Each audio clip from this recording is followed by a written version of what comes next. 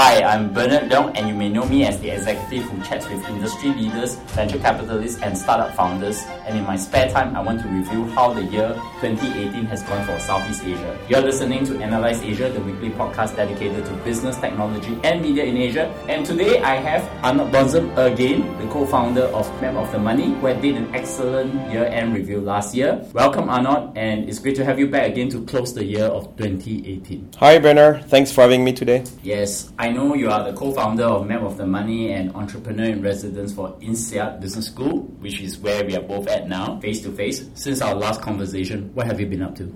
Since last year, a lot of things have happened. On the Map of the Money front, we have built a new update where we started to bring more filters, to bring more details for entrepreneurs to know who are the active investors in the region and from which kind of vehicle they're investing at which stage. And we're currently working on a massive update for early next year. I want to get you here today to talk about the state of Southeast Asia in 2018. I think before this, both of us have actually spent some time on Google Docs working through like 20 different events, and then we collapse it down to about 6 to 7 of them. And I think the way we're going to go is I'm going to use a category for each event, and then we'll talk about some of the events that happened, and then we'll get your thoughts as well. So the first event, we call it Movers and Shakers. And when we think of Movers and Shakers, we'll be thinking about Grab, Sea Group, Razer, maybe now Carousel may join in soon, and many other companies. So the first one is Grab's acquisition of Uber Southeast Asia. Uber owns, I think, 27.5% of Grab, and then there is additional rounds for Grab, I think $1 billion from SoftBank, Toyota, and everyone else. That's the first big event. And then the second event that is a bit subtle and everybody is now doing it is this whole thing copying from China to Southeast Asia. I call it the super app trend. You're now hearing Grab is doing a super app. You're hearing Gojek, who also raised a lot of money, also having a super trend. Yes, I forgot. They are also a mover and shakers too. So I want to start by asking you, what do you think about what's happening with Grab and Gojek with their competition in Southeast Asia? What is very interesting on Grab is, as you mentioned, now they have Uber on their cap table at like 27.5% at the time when that happened this year. But they also got Didi before. You get Didi also as an investor of Grab because they have like some investment going on before. On the other side, you get Gojek, who don't have any of ride-hailing company on this cap table, but get also massive giant like Google and Tencent on a more like agnostic one. But then they have also built something very strong on the e-commerce, since JD.com, Meituan Dianping, and Rakuten are on the cap table of Gojek. So Gojek is going through that way, also having some financial investors like insurance or bank like DBS or Allianz. So this is where we see like DBS in terms of who are the investors. But when you look at Grab, on top of the one we mentioned, there's a lot of cars company on the cap table. Car or motorbike. You get Yamaha, Kia, Hyundai, Honda, and then you also get Toyota. And Toyota is the one who put the biggest amount of money, is above $1 billion into Grab. And now we're seeing Grab having more and more Toyota cars too. So it's quite interesting to see what the weight that Toyota is having into Grab strategy potentially as of today and for the future. But Grab also have done a lot of partnership on the financial side. So when you look, they got MasterCard, UOB, PayPal, Citi, Kasikorn Bank in Thailand, and as well also as more like real estate players like Lippo or CapitaLand. So what is very interesting is like both of them is on top of raising a lot of money, are also building a lot of partnership with a lot of those players across the region. As you mentioned, like Gojek as the one who started to be a super app. So Gojek have been very deep in terms of services they were offering, but only Indonesia at the beginning of this year. Whereas Grab was only offering transportation, but across a multitude of countries in Southeast Asia. Then what happened this year, the difference is, in July, during Rise, Grab made the announcement of the super app, and at the same time, they also start themselves to invest a little bit more into startup like Happy Fresh, Fave, etc., where they're building all those services for the super app. Whereas Gojek, instead of building a super app because they already have it, they decided to expand across Southeast Asia. So basically, you have two different strategies. One who have been very deep in the region, one have been very deep into services, which is Gojek, and then both of them try to fight on those two dimensions now. So I guess we will see potentially in a few years, because I think it will take more than a year, who may have like the best strategy and the best execution for the region. But what is very important is both of them also looking to invest into startups. I've made an announcement of funds to invest into startups. They've done a lot of partnership, and they're doing that on both sides, with the smaller players compared to them and with the bigger player compared to them, that, as we mentioned, like people like Microsoft or Booking.com.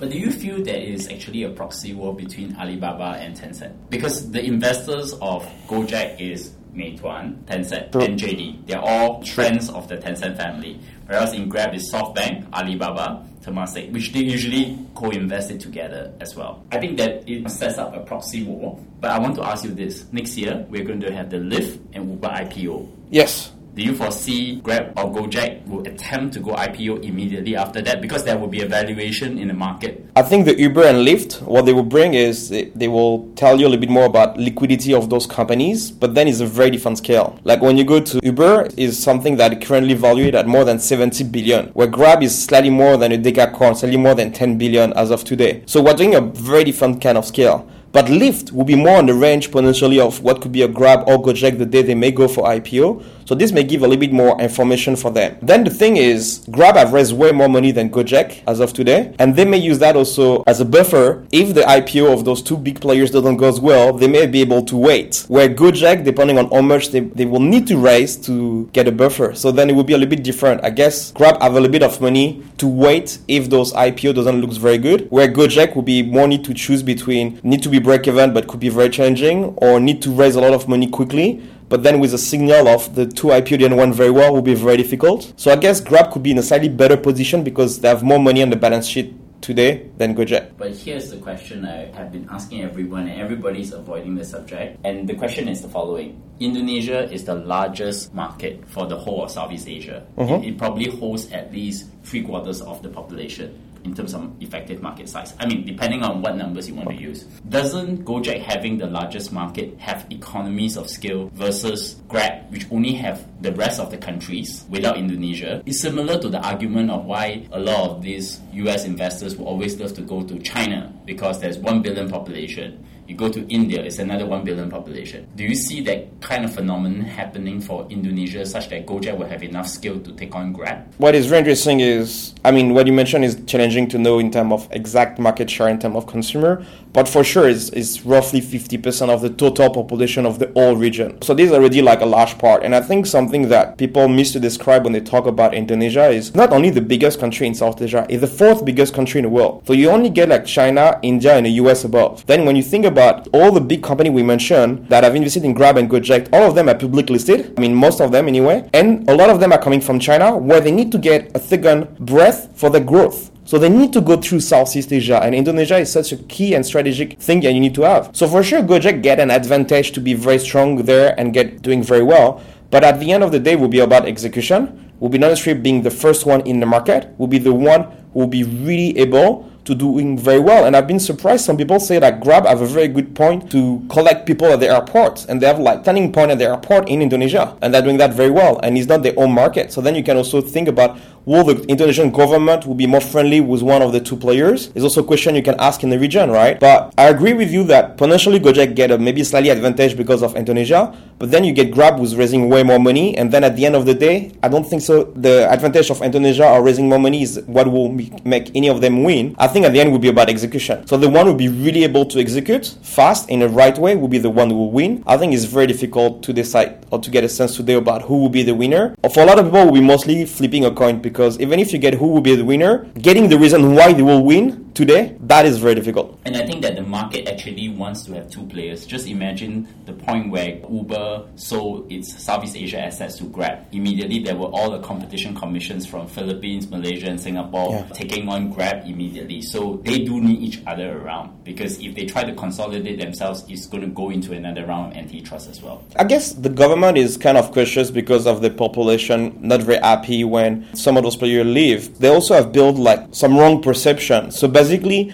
before, people were thinking Grab was cheap because there were a lot of vouchers, a lot of discount. But the Grab may have told you like what is the real price, and then they give you a discount. People get used to the discount and think this is a normal price. And then they expect when the competition leave that they keep that very aggressive pricing. So I think it was a lot about expectation, and people expect those players to always keep a low price when they were just going to be very aggressive to market share. And then the coincidence of increase of price is one of the two players leave. But if you look at the scale, when you look at the size of the fine that Grab got in Singapore, is around 4.5 million USD. And Uber got the same. It's a lot of money. But when you have raised like 7 billion, we're talking about the very tiny amount of money at the end. So yes, the regulation should play the role. But at the end, you still also get the taxi if you want to use. In some of those countries, you can, of course, get the bus, and few of them a subway.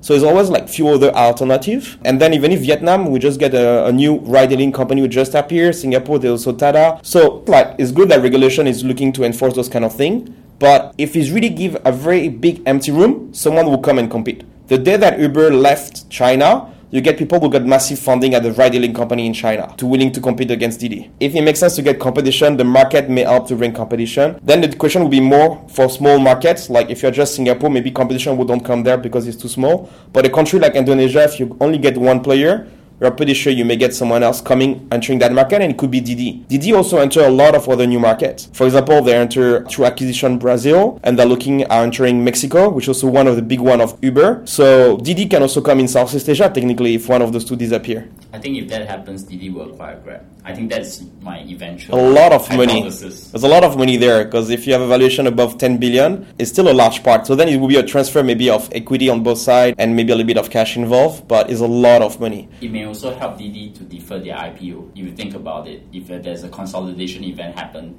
that share swap might actually allow them to have some breathing room to IPO later after Uber. But the one also who is below a lot of them is SoftBank. So this is one of the very well-known. SoftBank is below a lot of them. So it could be also SoftBank giving 15 billion to Didi, and Didi with that money go and acquire Grab.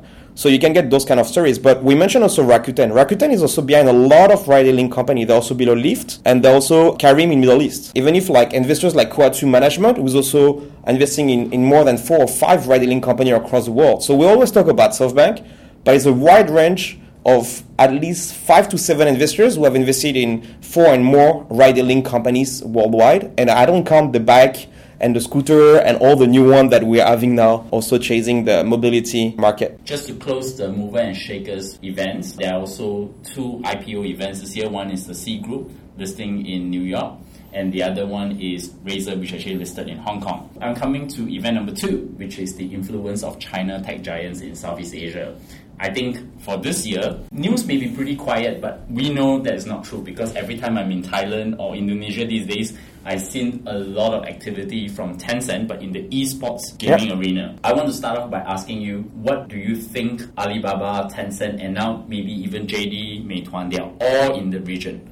What is their influence in the market as you have observed? I think first, something start to disappear for this year, maybe from the late of last year, is before everyone was talking about BAT in Southeast Asia. And I was always asking, what is B doing in the region? What Beidou is doing in the region? I've been very little. But Alibaba, Tencent, definitely. And then you got the JD.com and Meituan also doing things. So Alibaba are being definitely the most visible, because when you put 2 billion to buy Lazada, then you make a lot of noise, right? And then Lazada bought Renmart. But then they also have put a lot of money in Singapore Post, and they also have built a lot of things through payments, security. They're also investing in Tokopedia in the region. So Alibaba are definitely very visible. And Alibaba usually may go through the acquisition. Usually when they do investment, they have more the mindset usually to want to acquire. Tencent, I feel, have more a partnership. They look like sometimes, for example, in Thailand, with Ugbi, they did the joint ventures. They do a lot of partnership.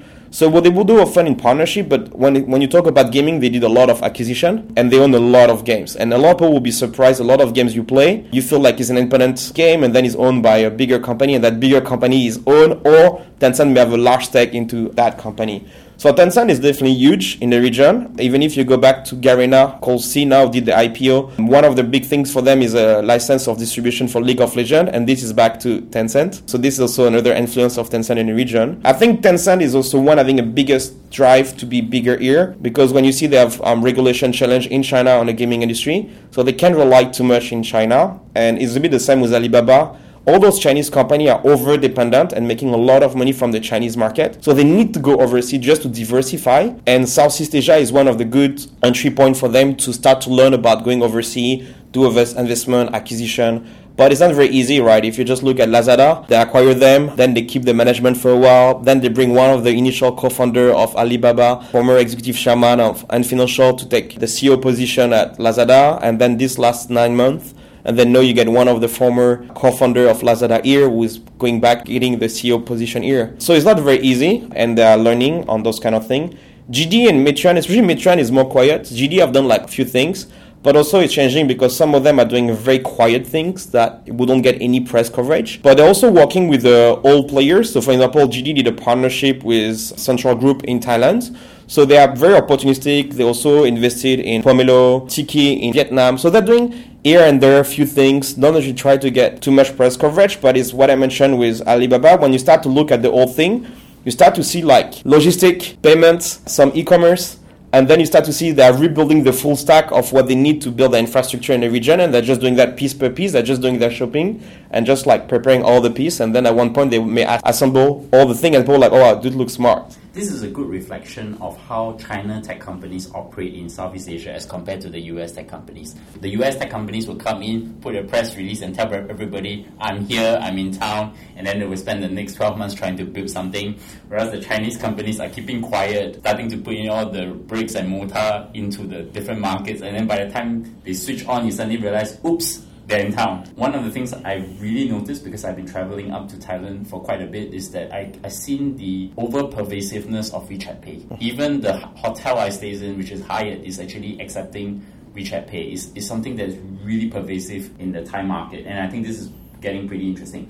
I'm going to switch gears now because we know that the influence of China tech companies will continue to grow. Maybe next year we expect a big announcement. I want to talk about the startup ecosystem. There's been a lot of talk about seed funds are dying, Series A funds is dying because most of the venture capitalists who raise their second, third funds are all going upstream. And I think you brought up an interesting proposition. I think one observation you made is that there's the return of the venture builder because of Entrepreneur First in 2016 and Antler in 2017. I got Magnus Grimson, the CEO of Antler, on my show previously, and also Alex Compton from Entrepreneur First. They both on my show. So I want to get your thoughts on the seed stage. Where do you think the startup ecosystem across Southeast Asia is growing? I know a lot of activity centers in Singapore, but seriously, Singapore is not the center of attention. Even for me, I think the region is actually far more interesting than Singapore. Yeah, definitely. I think when you look at the region, is the part to get most visibility would be always Singapore and Indonesia. But then two countries that don't get too much coverage would be Malaysia and Thailand, and then followed by Vietnam, and then Philippines is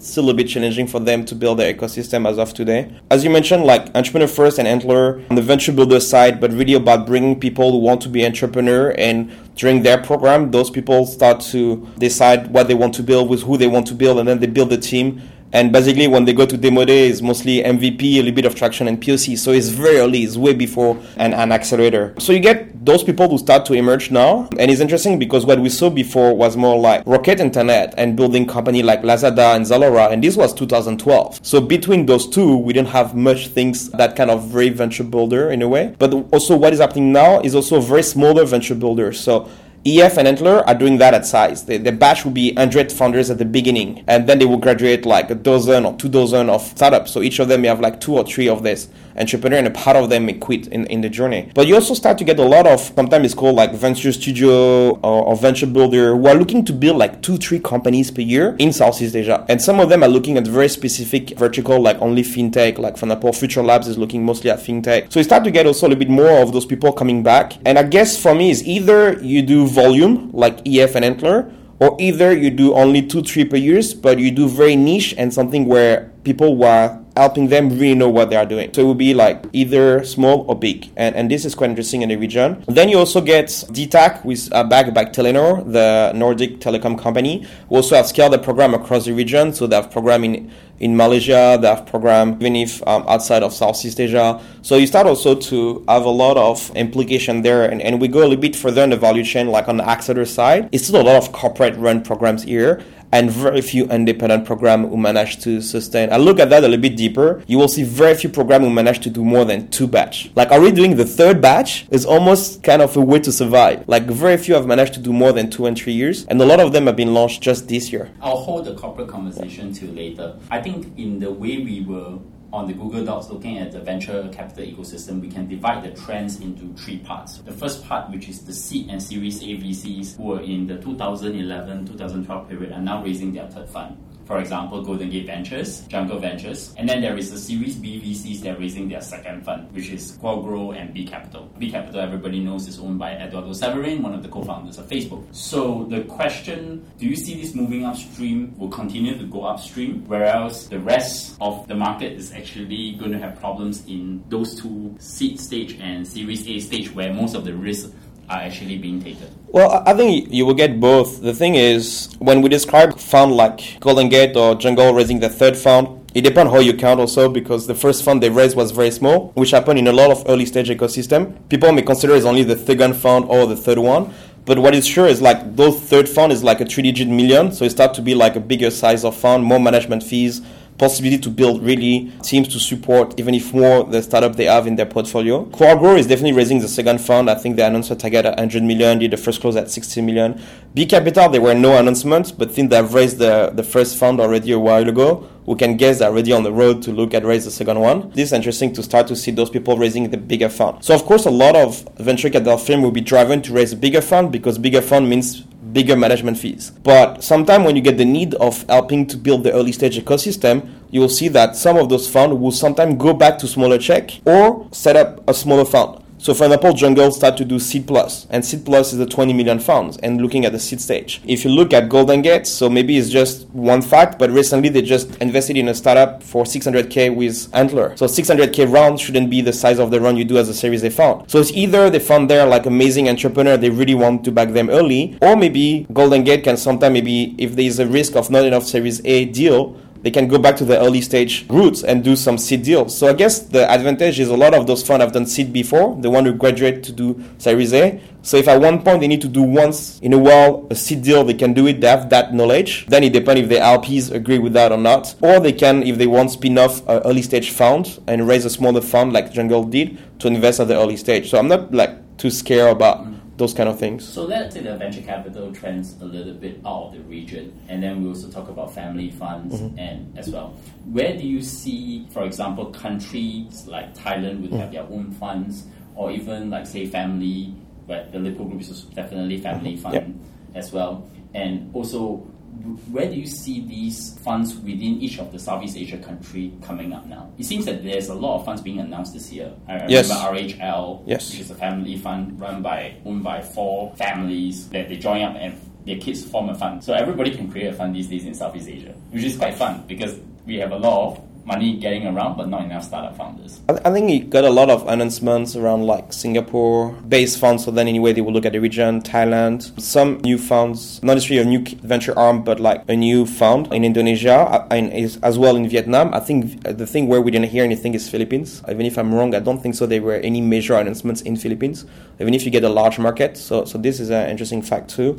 Thailand is very interesting because a lot of interesting things happen in Thailand. Like for example, 2 corporate I've studied a long time ago, like Telenor and Amadeus, their first program worldwide to engage with startups as an accelerator, or Amadeus Next was a slightly different than accelerator, from Thailand, where those companies are from Europe. So why do they start those kind of thing in Thailand? So this is a very interesting fact. But then at the same time, you got a bank like Siam Commercial Bank who did digital ventures, and digital ventures are invested directly in a lot of startups, but there's also LPs in a lot of funds, including several of them in Southeast Asia. And then you also get Siri Ventures, with also Siam Commercial Bank behind, and a real estate company from Thailand also behind. And what is interesting on those 2 funds where Siam Commercial Bank is behind is both of them are being LPs in some funds. So Siri, for example, invested in Fifth Wall Ventures, which is one of the leading real estate venture firm based in the US. So both of them look at deals worldwide, top deals in Southeast Asia, and they're also LPs in some of the leading funds worldwide and Southeast Asia. So it's very interesting to see funds coming from a corporate company like Siam Commercial Bank looking at things worldwide and not like only about Southeast Asia or what happened in China, only what happened in the US.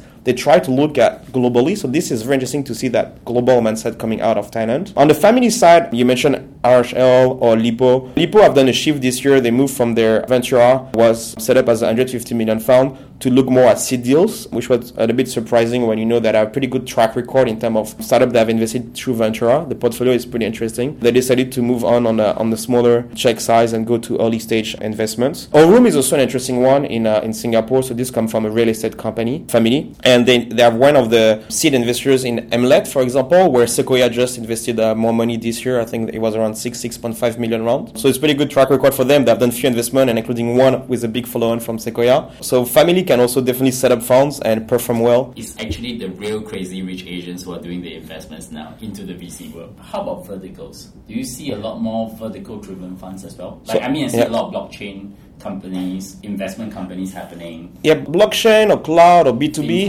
I wouldn't. Okay, so I will put twofold there. I think, or even if three. We have the generalist investors like a Sequoia, 500, all those guys or Jungle, Golden Gate who are mostly generalists. And sometimes it's interesting because some of them are doing so much in volume that they may do more fintech deals, some of them, than some fintech specialized funds. So then you can always decide like who know more about fintech. It could be, you can argue there at the end. But so these are generalists. And then at the extreme of that, you get the specialists. So then what we saw emerging is like few funds. So for example, Start today is based on the structure of Cento, and they're looking at fashion. So this is a bit more focused. You look at Linux, who is also based on the Golden Gates, and they look at blockchain and cryptocurrency. And then some of them, as I mentioned now, are based on the other funds. But then you get some of them who are built from without any structure to support them. So for example, one who have been announced just with Slush recently in the Nordics was Play Ventures, and they're looking only at gaming. So this is very interesting because at the same time you also get Google, who just did his first batch of gaming startup coming through Singapore. So you start to get a little bit more gaming in the region. You got Gary now did the IPO. You got big company like Ubisoft here too. So maybe we'll start to see a little bit more gaming things happening in the region. We got Flappy Bird at one point.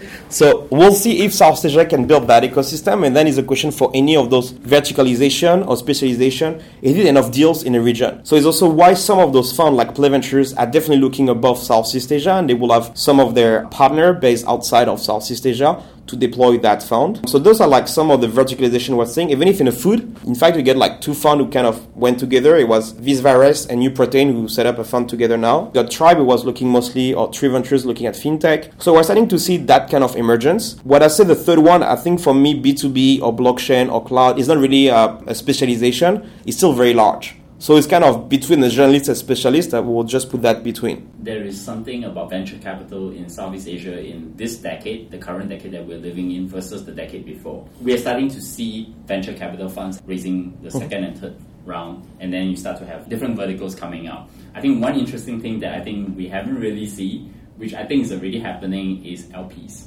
So we're starting to have LPs too. Do you see a lot of LPs actually are mainly family funds or sovereign wealth funds like Temasek and GIC or MathCap from Malaysia? Do you see that more, or even particular things like venture debt, where banks that can actually issue debt, for similar to what Silicon Valley Bank is like in Silicon Valley, for example? So Silicon Valley Bank is a good example because also LPs in fund, they also do venture debt for startups. What we described before about saying there is verticalization of funds, plus second or third funds, plus venture debt, this just shows that the maturity of the ecosystem, because venture debt, usually you may do that at Series A or more often even if at Series B. So you need to get a very pretty mature ecosystem before you get venture debt. Before you get specialization, you need to get a large volume of startup to have enough for VC to justify that it will have enough deal flow just in a very specific vertical. And to be able to raise your second or third fund, you need to be able to have done well with the previous one. So this definitely showed like more development in the ecosystem. On the LP side, I've tracked as of today like a little bit more than 60 unique LPs who have invested in Southeast Asia venture-based funds. This is very difficult to really be able to get a sense about what is the nature of the LP structure of the fund here, because the way I tracked is mostly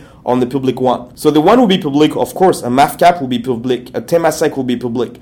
Public listed company like Cisco, Naver will also disclose a lot of their, or even if it's GS Shop, they have invested in several funds in the region. So you get basically the government who are very visible and the public listed company who are very visible. IFC also have done several and also disclose the one they have done, including like Jungle Ventures, for example, or in all these kind of where you have public records, the investment funds that they actually put in is very insignificant as compared to their overall holdings. I mean, if you're thinking of a big fund like, say, Temasek, which rumored by probably like Forbes or Bloomberg, they say there's something like about 200 billion fund, but when they invest in startups, probably less than 100 million. Or they even might put into some of their subsidiaries like Vertex Ventures. They're also LPs to somebody like LPs to, for example, Golden Gate, as well. So you find that that particular investment that they put in is actually very insignificant as compared. But can you actually infer a lot of that from that? So for a lot of those players, when they will do like on the corporate, when they will do the investment, anyway is more strategic and potentially financially, meaning they will extract more value on a strategic fact. They will work closer with those VC. On the financial thing, even if you return 20x, right, it will don't change the trajectory of those billion-dollar company, right? So they don't come here to make so much money. On the money side, they try to be break-even across all the funds and all the investments. But the main driver will not be there. The main driver will be based on what kind of strategic value this can bring to them. So anyway, will be still a small amount. But the thing is, when you look at someone like Temasek, if you are funding you raise from Temasek, is amazing and sure in terms of branding. Maybe not the one putting the biggest amount of money in your fund, but in terms of branding, when you're able to see other LPs and say Temasek invested in your fund, in terms of due diligence and branding this is maybe one of the things you can do to, if you are the Singaporean government to support fund in Singapore, is the best thing you can maybe do to them. If you are very picky, so don't give to everyone, but if you do it for the right reason, a lot of them can then make their life easier when they need to fundraise because you have watched them early. It's kind of a label if you get Temasek as an LP in those funds. So Temasek, I've done definitely several of them in Singapore. But what is also interesting is to see the money coming from South Korea, the money coming from Japan, from US, and a little bit from Europe. Where so far I feel very interesting. I didn't have finished my research on that topic, but I didn't find any public record of Chinese-based corporates or fund of fund or any other kind of people investing in fund. I didn't find yet any record or publicly disclose that those people invested in a fund in Southeast Asia. And one of the reasons could be also that it's more difficult to get your money outside of China. But you get a lot of Chinese funds looking at Southeast Asia and doing way more things since this year. And I think we'll see way more things done by those people next year. Well, the ones who have money are the China tech companies, right? And they are already here. I want to shift the conversation to another category which have a lot of happenings in Southeast Asia this year, which is blockchain. Everybody knows that I always think that 95%, maybe now 99% of the ICO are all junk. There were a lot of things happening. I know that Neo, Ethereum are now based here in Singapore. I know Singapore has also published its first ICO paper. The Monetary Authority of Singapore, which is the government central bank, actually published a paper to say what constitutes an ICO. And of course, then you have a lot of scandalous projects. For example, 10x not having a foothold, and they raised about 100 million through their ICO. So the question for me now is, what's going to happen to the blockchain market, given that this region, I think, is probably very friendly to the blockchain market? I mean, other than Japan and Korea. Well, I guess we definitely get a massive hype on blockchain, also been driven by a very high level of valuation of cryptocurrencies, such as Bitcoin. I think that now we're going back to a more reasonable state of the valuation of cryptocurrencies and a lot of those blockchain projects. To be honest, this was such a big topic the last 12, 18 months, and it was like so much buzzword that I didn't look too much at it. My strategy was like, let's wait for that to go down, to finish to burn, and then I would just go through the ashes and see what survived. This must be the good project. It was like way too much noise around it, and I think then now we're going back to a stage where in few months we'll start to see who really are doing things. But the challenge is when you have raised like 80 million, you can take a lot of time to build something because you have like 5 years or 10 years of burn rate depending on what is the size of your team. You can also, even if you decide to create your own funds with that money and invest into startup, you can even if buy a startup who did something well, integrate into you and then use their product because maybe you have a bigger branding and more money than them. So I guess we may see some of those blockchain projects going to buy some other companies, having real product but maybe struggling to... It's called buy to pivot then. And they have the money for that. We go into the next event, regional focus. I want to shift the conversation a bit out of Singapore first. Let's talk about Malaysia, Vietnam, and Philippines. Where do you see them going? So Malaysia, they have a very specific timing now because for different reasons, Magic, Cradle, and MDEC were three of the main governmental organizations to help to support the ecosystem. All of them don't have anymore a CEO. Just resign, leave, or unfortunately for the CEO of Cradle die this year. You have like all those kind of things. So maybe it could be a good opportunity for the government to set up that maybe in different way, bring three people that you know they may work well together. It's kind of unique period of timing for them. So either it works well or either it doesn't work very well. But this is something like very unique in Malaysia. I think Malaysia also, we don't talk too much about them, but they have like some big company built there. And when you look at some of the biggest exits in Southeast Asia, like iProperty, and you get also some large companies who are being built out of there, even if out of Penang, people don't talk too much. So I feel like Malaysia Most of the entrepreneurs there don't talk much. At the end, Grab was out of Malaysia, not out of Singapore. Yep. So you get a lot of things, but people don't talk much about what happened in Malaysia, very low profile. Then it's more about, you learn about them when they move to another country or when they get acquired or when they potentially they go for IPO. And it's still also the base of Patrick Grove, where he's building also a lot of business from there, or iFlix. So then we'll see also what would be the future of company like iFlix from Malaysia. Vietnam have been interesting also. You got 500 startups funds who just closed at 14 million. They just announced they're also launching an accelerator there with a partner, which is GS Shop. So back again to someone who have been LPs in some funds in the region, plus on top of that, who decide to do more things at early stage with 500 in Vietnam. Vietnam also got a fund at 100 million who have been announced earlier this year, but it will be apparently a mix between direct investment and potentially like different kind of way to deploy that money. So it's maybe not only 100 million to be invested directly into startups. But Vietnam have like some great company, is also definitely one of the top talent pool for technical talents in the whole Southeast Asia with Indonesia in terms of volume and quality. So this is a very unique position also for Vietnam. I think the change will they be really able to build enough companies and then go outside of Vietnam? We'll see, but still a bit early. But few of them are doing great things. How about Philippines? Philippines, I think as of today, if you ask a lot of people, they will only be able to give you very few name of company. They may give you Caliber because they went to YC and the founder Paul is a very charismatic person and very supportive to the ecosystem. They will give you that one, and the second one they may give you will be Revolution Precrafted because they also get a valuation of 1 billion. It's their first unicorn and it's in architecture. One of my favorite topics. True, and they're like on the pre-crafted housing. We'll see in terms of what will be the numbers. Apparently they signed a lot of contract, but they didn't have shipped a lot of them so far.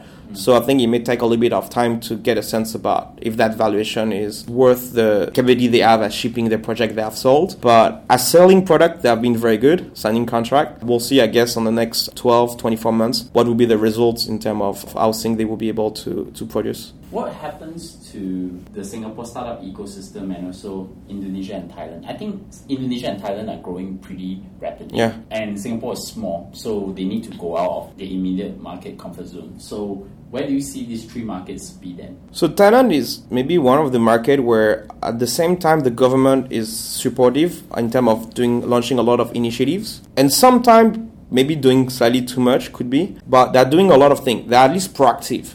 Then are they doing it in the right way is a different question, but definitely proactive to support the ecosystem. Second, you also get the traditional businesses being involved. So a company like CP Group, they're doing the true incubates and they have like different initiatives. They're doing that big complex with a co-working space and etc. in Bangkok. So you also get some traditional businesses doing things. And also very interestingly, like CP Group have a lot of tie with China. So when you get Asan Money doing a partnership is also with Chinese company and then it's back to Alibaba. So they have those close relationship. And then you also get a lot of corporate being involved, local corporate being involved also at the same time. So basically you get a lot of those elements going together and a lot of people who are also looking to build startups, and also Thailand leverage like Indonesia on the digital nomad. Most of them who don't build scalable businesses, more freelancer, but it's also a pool of talent coming there, visiting, and maybe 1 out of 100 may build a scalable business at one point. So it could be also something good for those destinations. So Thailand is very unique in that sense. Indonesia have definitely started to get, I think people don't see the wave of company coming from outside of Indonesia, meaning that Singapore so far have a lot of unicorns in a way, but I don't see the same pipeline of company between 100 million and 1 billion, below 1 billion in valuation in Singapore compared to what you have in Indonesia. Indonesia, you have way more. If you look at the roughly 50 companies who are around that funding, around that valuation in the region, most of them are coming out of Indonesia.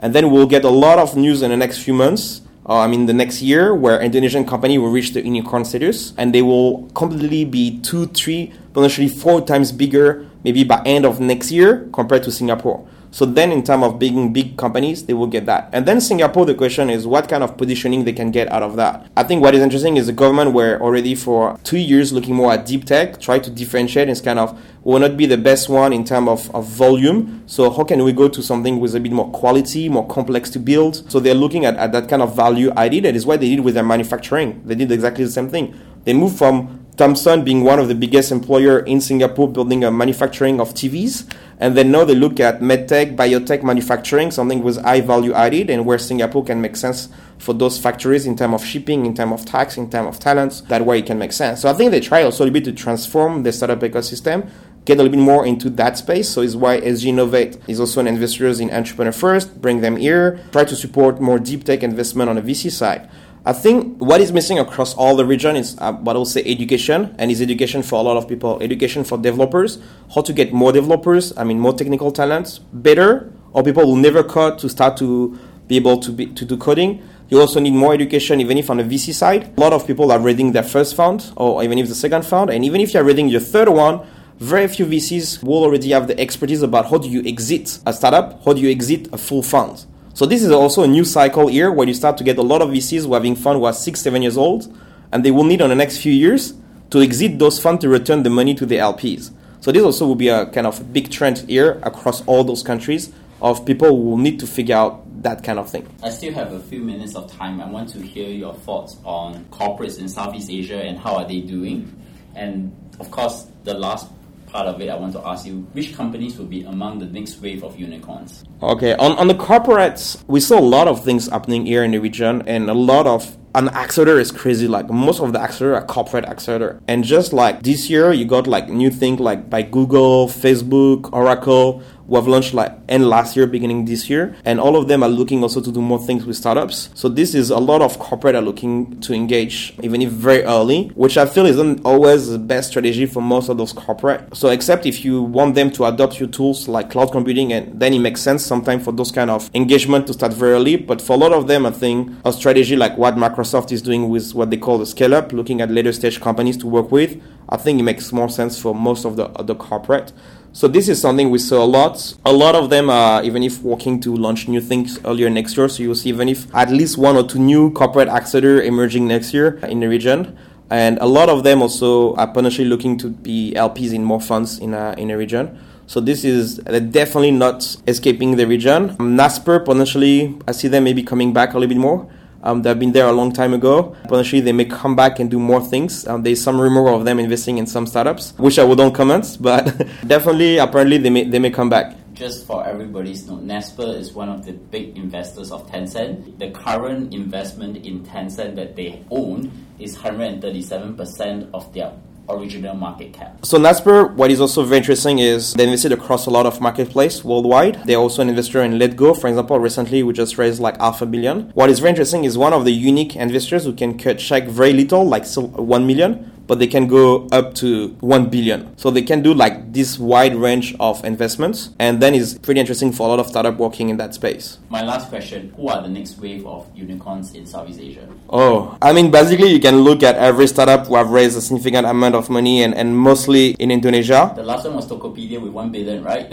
Yeah, so also some of them, as soon as you raise at least $1 billion, you're by definition hopefully an unicorn. But even if before that, what we can just look at is the few names who are already like reaching that level, right? So the one who are around like, even if a decacorn, like 10 billion, will be Grab and Gojek. Those one will be the one very high. Then you will get company like Tokopedia, Sea, even if Lazada, if you consider as a business how much they may value. And then you may get a Traveloka, Razor, Bukalapak, Qoo10, Property Guru, who is reaching that amount of money. Trax also. And then you get some company like Carousel, Zilingo, who will reach that billion, I guess, soon. And then you get like, so all those companies together roughly is around 45 billion. 40 to 50 billion, depending on how much you evaluate the valuation. Is difficult because some of them have been acquired now, like Lazada. So it's difficult to know how much you want to value them. Some of them are public traded, so then it's very easy to get a sense. But this is already like around like 50 billion of value have been created only across those ones. Then you can look at the next kind of 50 companies who are basically the one who have already raised like, I will say I've raised like several hundred of millions, and then you get a large bench of them. If you want to play very safe, you should just look at the one who have raised the biggest, or the one having already a valuation very close to that. But basically, you can get company like iFlex, can reach the $1 billion in valuation. You can get company like Rebounds, if they don't have it yet, who are very low profile also, but doing a lot of things in a luxury brand. CXA Group could be a one who can reach that kind of valuation, potentially. Shopback or Caro also, who can get that kind of valuation. In Indonesia, you can go to Akulaku also, who can get that kind of valuation, and get also like top Chinese investors in that kind of companies. You get Kapang Lagi, you can get OVO also in Indonesia. If you stay in Indonesia, you can get to Bibli, Kartuku, or even if you consider Kudo as an independent company who got acquired for around 90 to 100 million by Grab, maybe by end of next year, they can reach almost that valuation depending on how the company is growing. In Thailand, you can have companies, even if like Agoda, where people don't talk about it much, but also being acquired could be an interesting one. VQ got acquired by Rakuten, could be a company who could be independently valued around that kind of amount of money. Our property group also could be around that kind of number. So there's a lot of, we mentioned Trax, PatSnap also, we don't talk much about them, but could be also one who can reach that level. So you get a lot of, or even if Bigo, so you get a lot of companies who could be like being closed already, depending on what kind of term sheet they are maybe get offered as of today by some potential investors, but some of them also may reach that level next by any fundraising events. But also what is interesting, you also at that stage, or even if before, start to get more and more like PE firm, like KKR, or even if TPG, who may go through also those rounds. So for example, KKR just entered Property Guru, but before TPG was also into it. So you start to see also more and more of those players also entering the ecosystem. I think is also an interesting thing because investors from China like GGV is also looking to do more things in the region. You got Kiming also who have done few investment here in the region. So those people will be also more active, I guess, next year. And it will be interesting to see potentially some Chinese investors competing with Southeast Asian investors in some deals. I think it can bring more opportunities for some entrepreneurs. So while we are actually still thinking about trade war between China and US, and we still have Southeast Asia to play. Will be not much on the US side. I think US, as you mentioned, like most of the US company in Southeast Asia have been looking more at organic growth. They didn't went too much to acquisition and investments. Been pretty unique on that side. It's definitely more China activities in Southeast Asia than US activity on the acquisition and investment side. And that's something that we will look forward to. So Arnaud, many thanks for coming on the show and talking about what happened this year in Southeast Asia. I'm sure there will be things here. So in closing, can you recommend any book, podcast, or something that has impact to your work or personal life recently?